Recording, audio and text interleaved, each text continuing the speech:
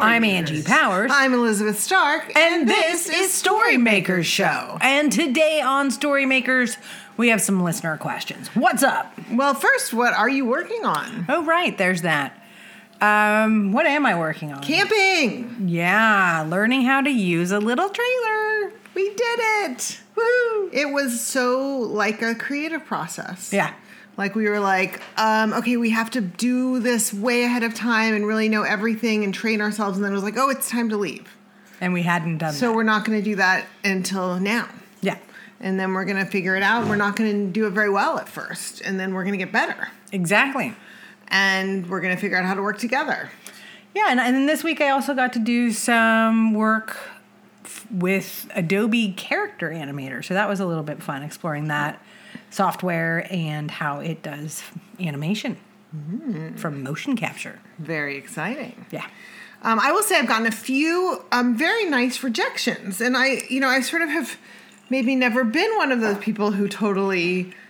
I mean, I always, encourage everybody and everything, but the sort of like, oh, they wrote, like it used to be in the old days when it was not all electronic. It would be like, oh, they wrote, a smiley face on it or whatever. Just like people would take encouragement from like anything. It was a nice stamp or whatever. Mm-hmm. And I was always like a little bit cynical about that stuff. But I have to say that like getting something that says like, we really enjoyed this and we would like to see more of your work feels good. Yeah. And I do know from working at the Paris Review that they're like, do not send encouragement unless you genuinely mean it, because people will feel encouraged and they will respond to the encouragement. And you don't want that unless you actually like their work. Mm-hmm. So I was like, all right, great. I like it. And so now I need to get more work out there. As great. My average one a day thing. I had this whole moment, I think I talked about it on a podcast, where I realized, if you count each individual poem as a submission, it's really easy to accrue submissions. So I'm definitely probably up to count with that codicil. But anyway, it's time to send out some more stuff. Excellent. Yeah. So this is the question. And, I had two similar questions, and I'm only seeming to remember where one of them is, but it will stand in happily for the other. We hope the person who submitted that one will feel the same way. So this person says, I'm trying to, sort out how to build a regular practice. I've had 3 novels in my head with accompanying random pages of notes on each of them for a long, long while. Because I'm feeling scattered and really don't know how to choose which novel idea I start with and really how to get started writing it. Honestly, I need some writing therapy. I need a strategy or toolkit or something for deciding what to start on, and then I need to jump in. So that kind of question of here are my different ideas, how do I choose one? How do I commit to one? How do I get started? Okay.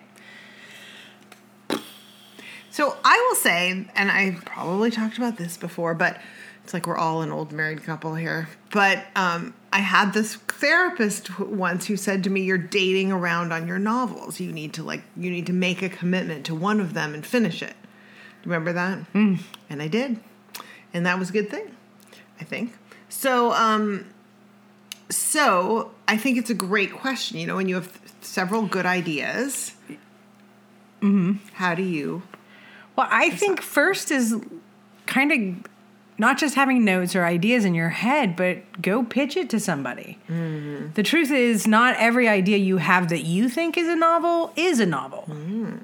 So the story, is it big enough? Is it big enough to hold that kind of size and the expectations of a novel? And I will say, you can pitch it to somebody, and if you don't get the reaction you want, pitch it to somebody who's excitable, right? And then if you don't get the reaction you want, you can also rethink it and pitch it absolutely. again. Absolutely. But I think that, for example, it depends on your genre, and it depends on what you're wanting to explore in your writing of a novel.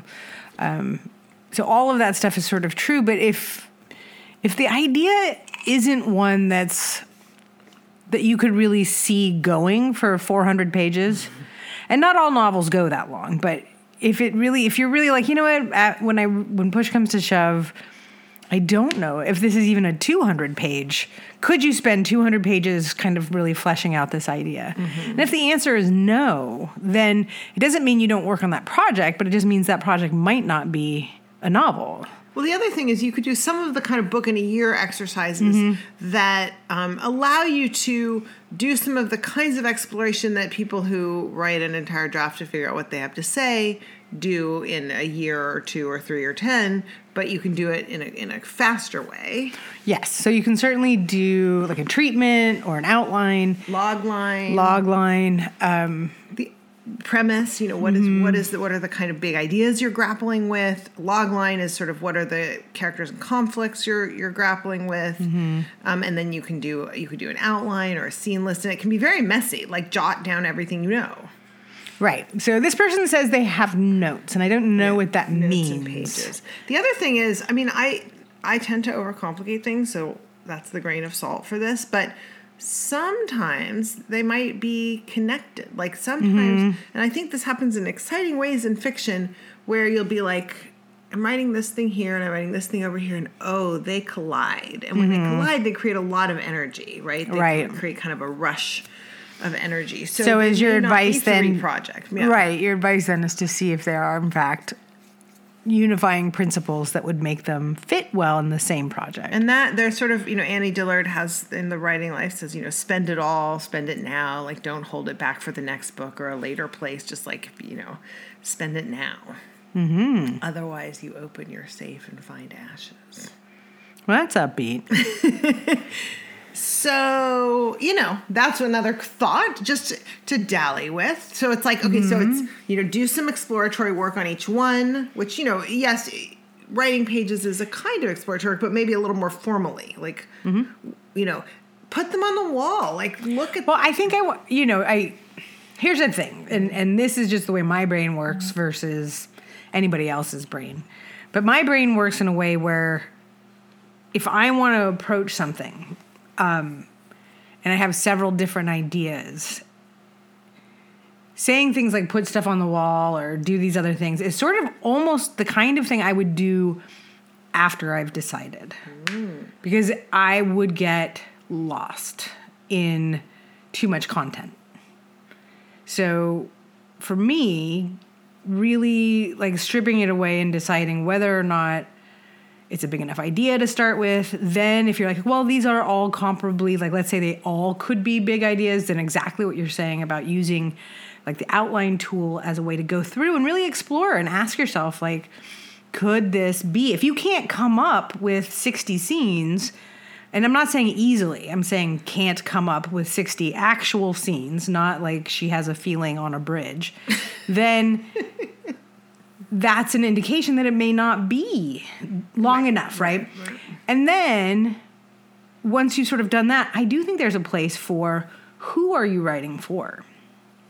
It doesn't have to be your editor and it doesn't have to be whatever, but like who is the person you want to get this novel?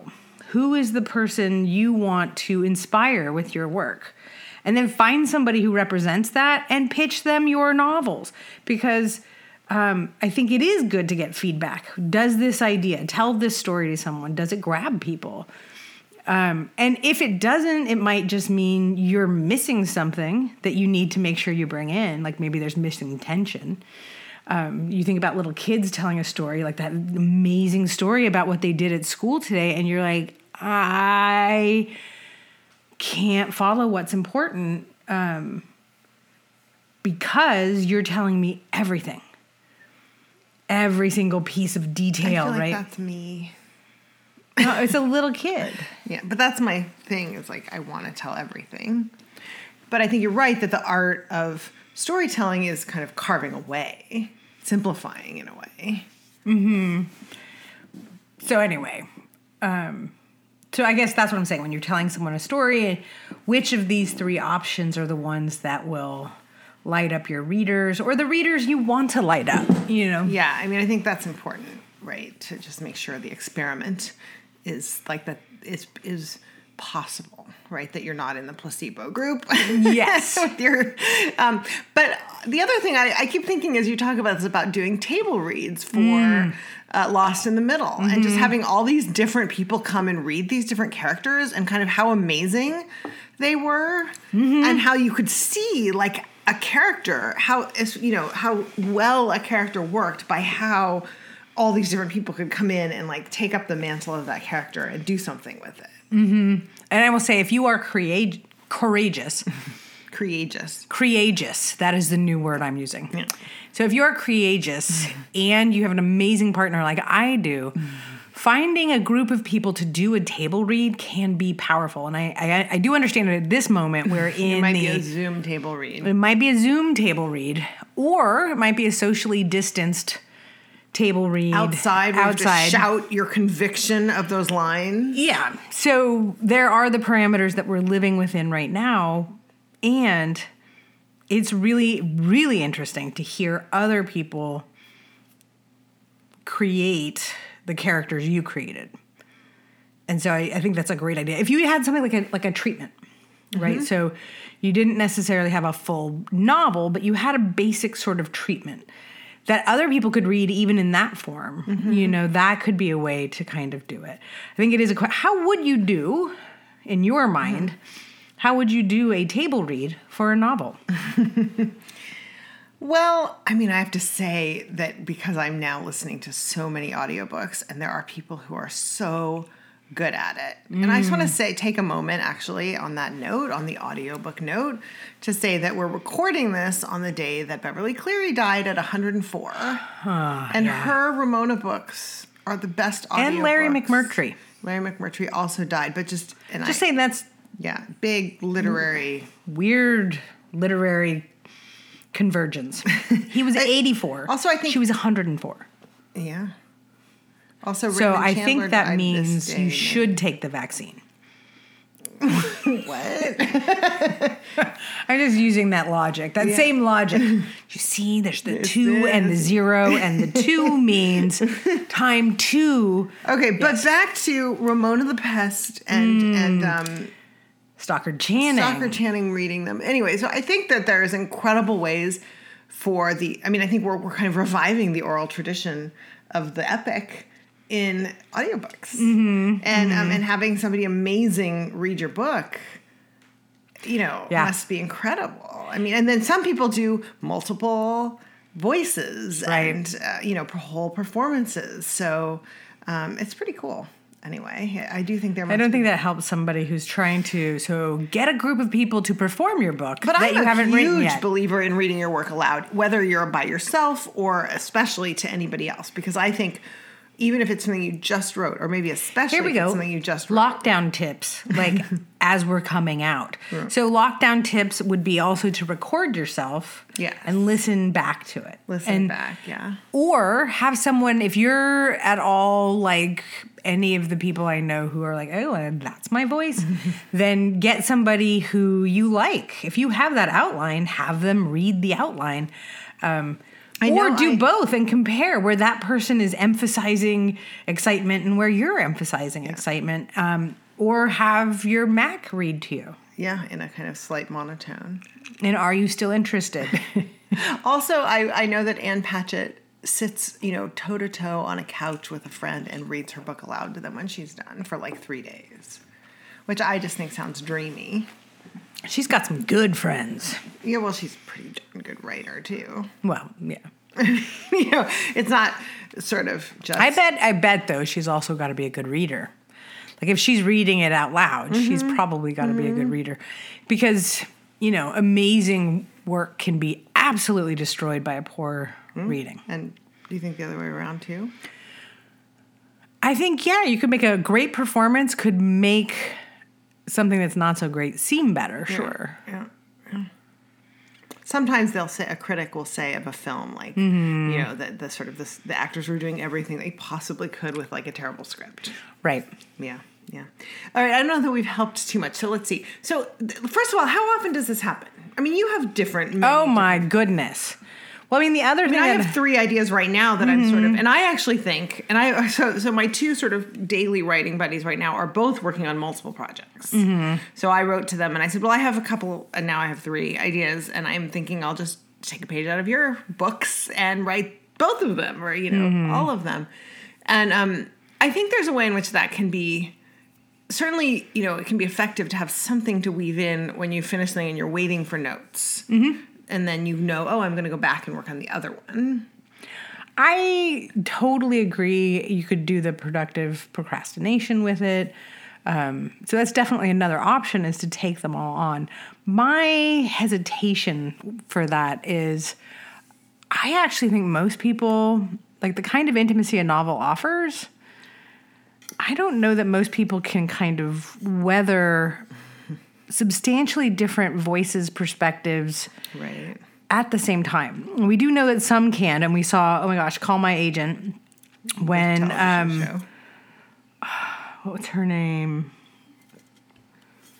Huppert. Remember, she was going from film to film to film. Oh gosh, I'm forgetting her first name, and I'm forgetting. Oh my gosh. Yeah, this is not my forte though, but how I can picture her. But anyway, so she's, yeah.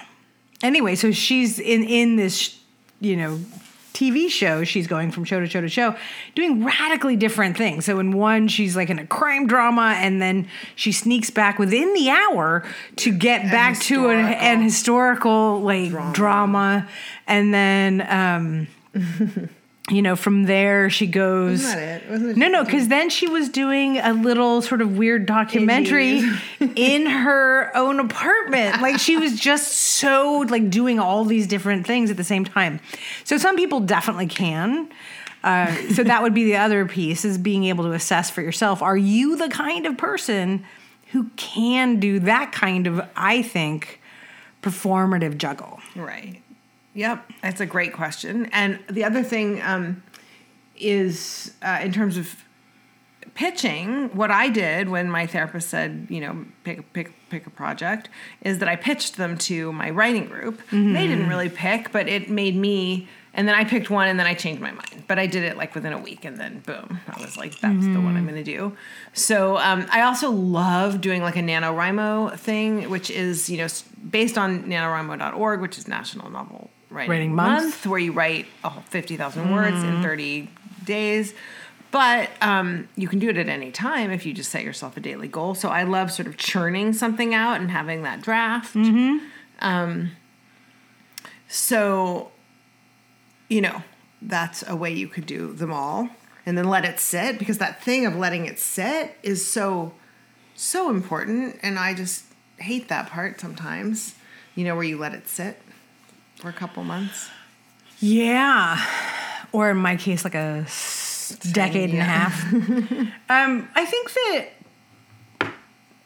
one of the things that's also sort of true about, for me, is it is a very immersive experience to write something. So I can go for a long time in one world.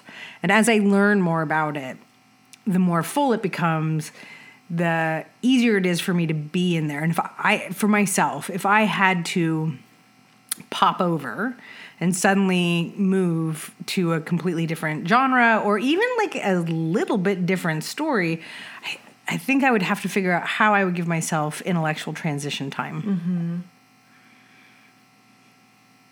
Yeah, I think, I know for me, when I'm deep in something, the voice will sort of pop up and tell me things, to answer things for me. I'll be driving and I'll suddenly have a passage come to mind, right? And I'll record it. Isabelle Huppert. Isabelle Huppert. That Call My Agent was just a highlight of the pandemic. Oh, it was so fun. We're we're going to move to Paris. The Office was a hugely popular show, got resurrected during the pandemic.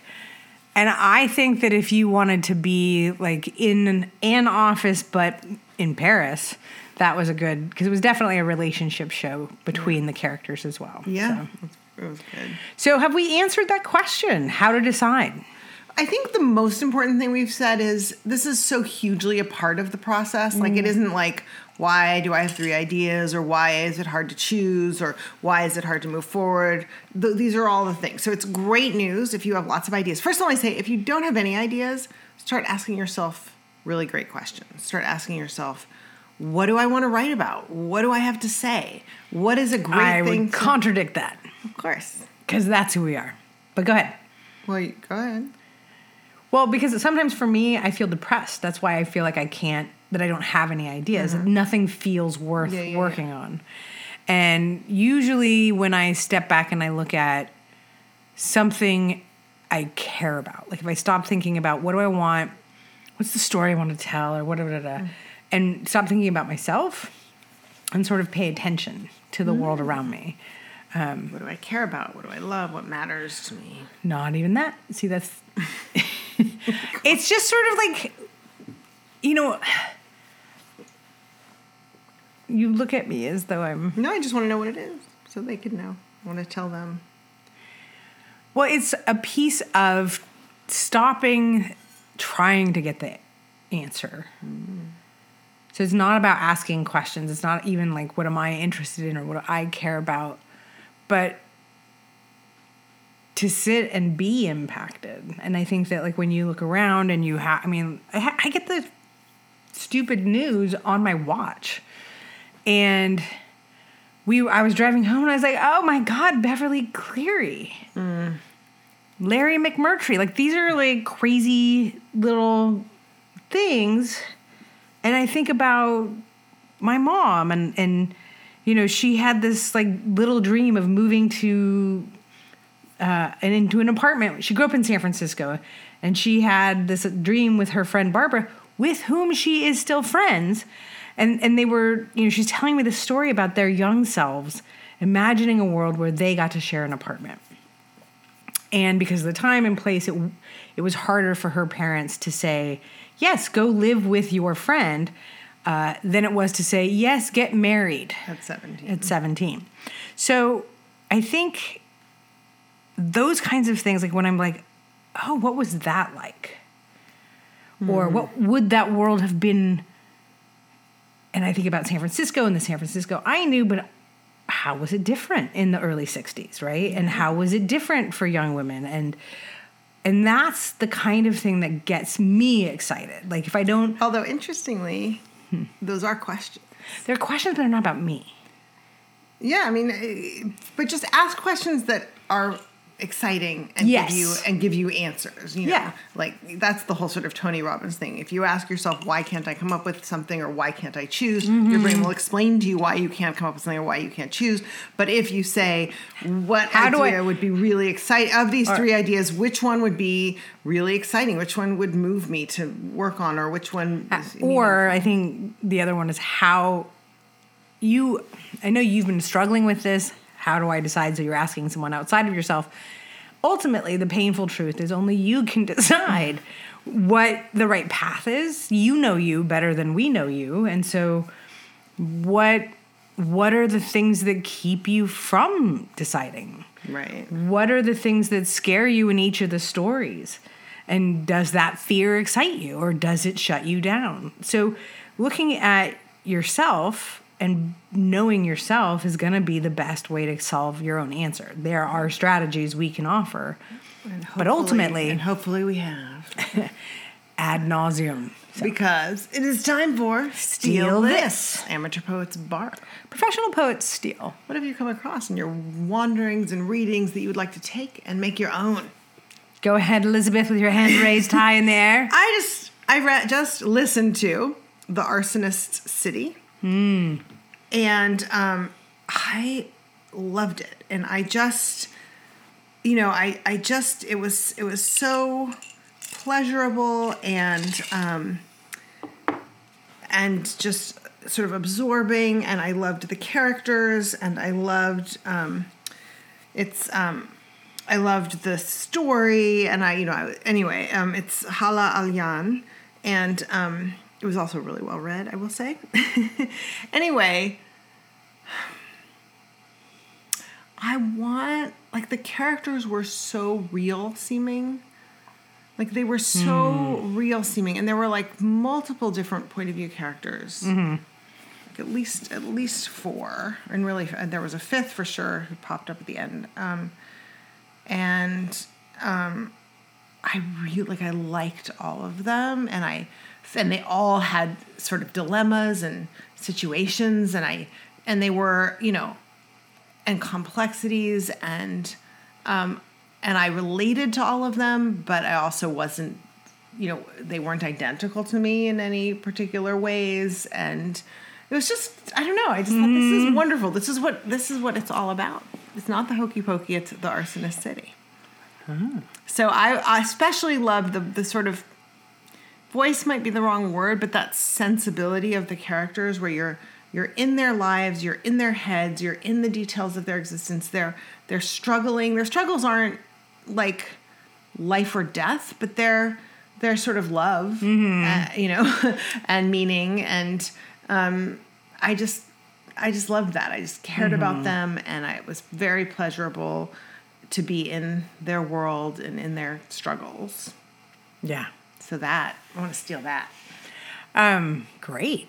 Well, while we were traveling in our trailer, around Sonoma County, one of the things that we ran into were gale force winds, and we had neglected to look at the weather prior to leaving, and so as our trailer was rocking from the outside. I was listening to Ali Wong's Dear Girls. And I have to say, I haven't gotten that far into it because it was just last night that we were leaving, or the day before. But in the middle of there's this crazy wind, whistling, You couldn't hear the ocean even though we were like on the beach. Yeah, we were on the beach and you couldn't hear the ocean because it was like... the wind was so loud. So Ali Wong's Dear Girls... she talks about, getting this letter from her dad. And it's this hugely poignant thing about, how wonderful the letter was, but all the things that she sort of wished that they had had a chance to talk about, and she'd lost her father. And so she's got a series of letters to her daughters, which she begins with this piece about, being... So she has a letter from her father, and so she decides in turn to write letters to her daughter. Right. And so she has each section starts, Dear Girls. And then it'll go on to like crazy things about like the 5 guys she hooked up with, all of whom lost their boners at some part of their hookup. And she kind of maybe thinks it's because her hands get really cold. And so it's hysterical. It's really, really funny. And ironically, like I'm the person who doesn't watch sex scenes on television shows or in movies. So the fact that I'm listening to Ali Wong is a little bit like, wow. At least you can't see. Right. So apparently you can talk to me about that, but you cannot show me. Anyway, so one of the things she does is she sort of talks about her own perfectionism going into writing a book, and in her own spectacular way, like I could never ever match it, but in her own spectacular way, she sort of like tears herself down in this way that is really connecting. And I was like, I totally recognize this, but it's also liberating. It's this idea of, she's not going to be the person. She starts with this whole story about how she's in a trivia contest with the writers. She was one of the writers in the first couple seasons of Fresh Off the Boat. And she was doing a trivia contest in her second year there. And one of them was like, how many miles away is the moon? And she said something like 5 billion. And everyone was like not able to really process it. And, and she could tell, like some people were trying to figure out, did she really think that? And other people were like, well, of course she knows the right answer. She's just being ironic, And she's like, no, I really thought that, right? And it was about, like, she's clearly super smart, right? She's clearly engaging, and at the same time, she does this whole teardown that makes space for her to actually create. And really just being like, it just, for me, given my whole worldview and the things that, I think like many artists, there's that insecurity piece. Like, is it good? Is it not good? And she's just got this great way of approaching the whole conversation with saying, let's just get this out of the way to begin with. She's like, I'm not the kind of person who uses the word effusive.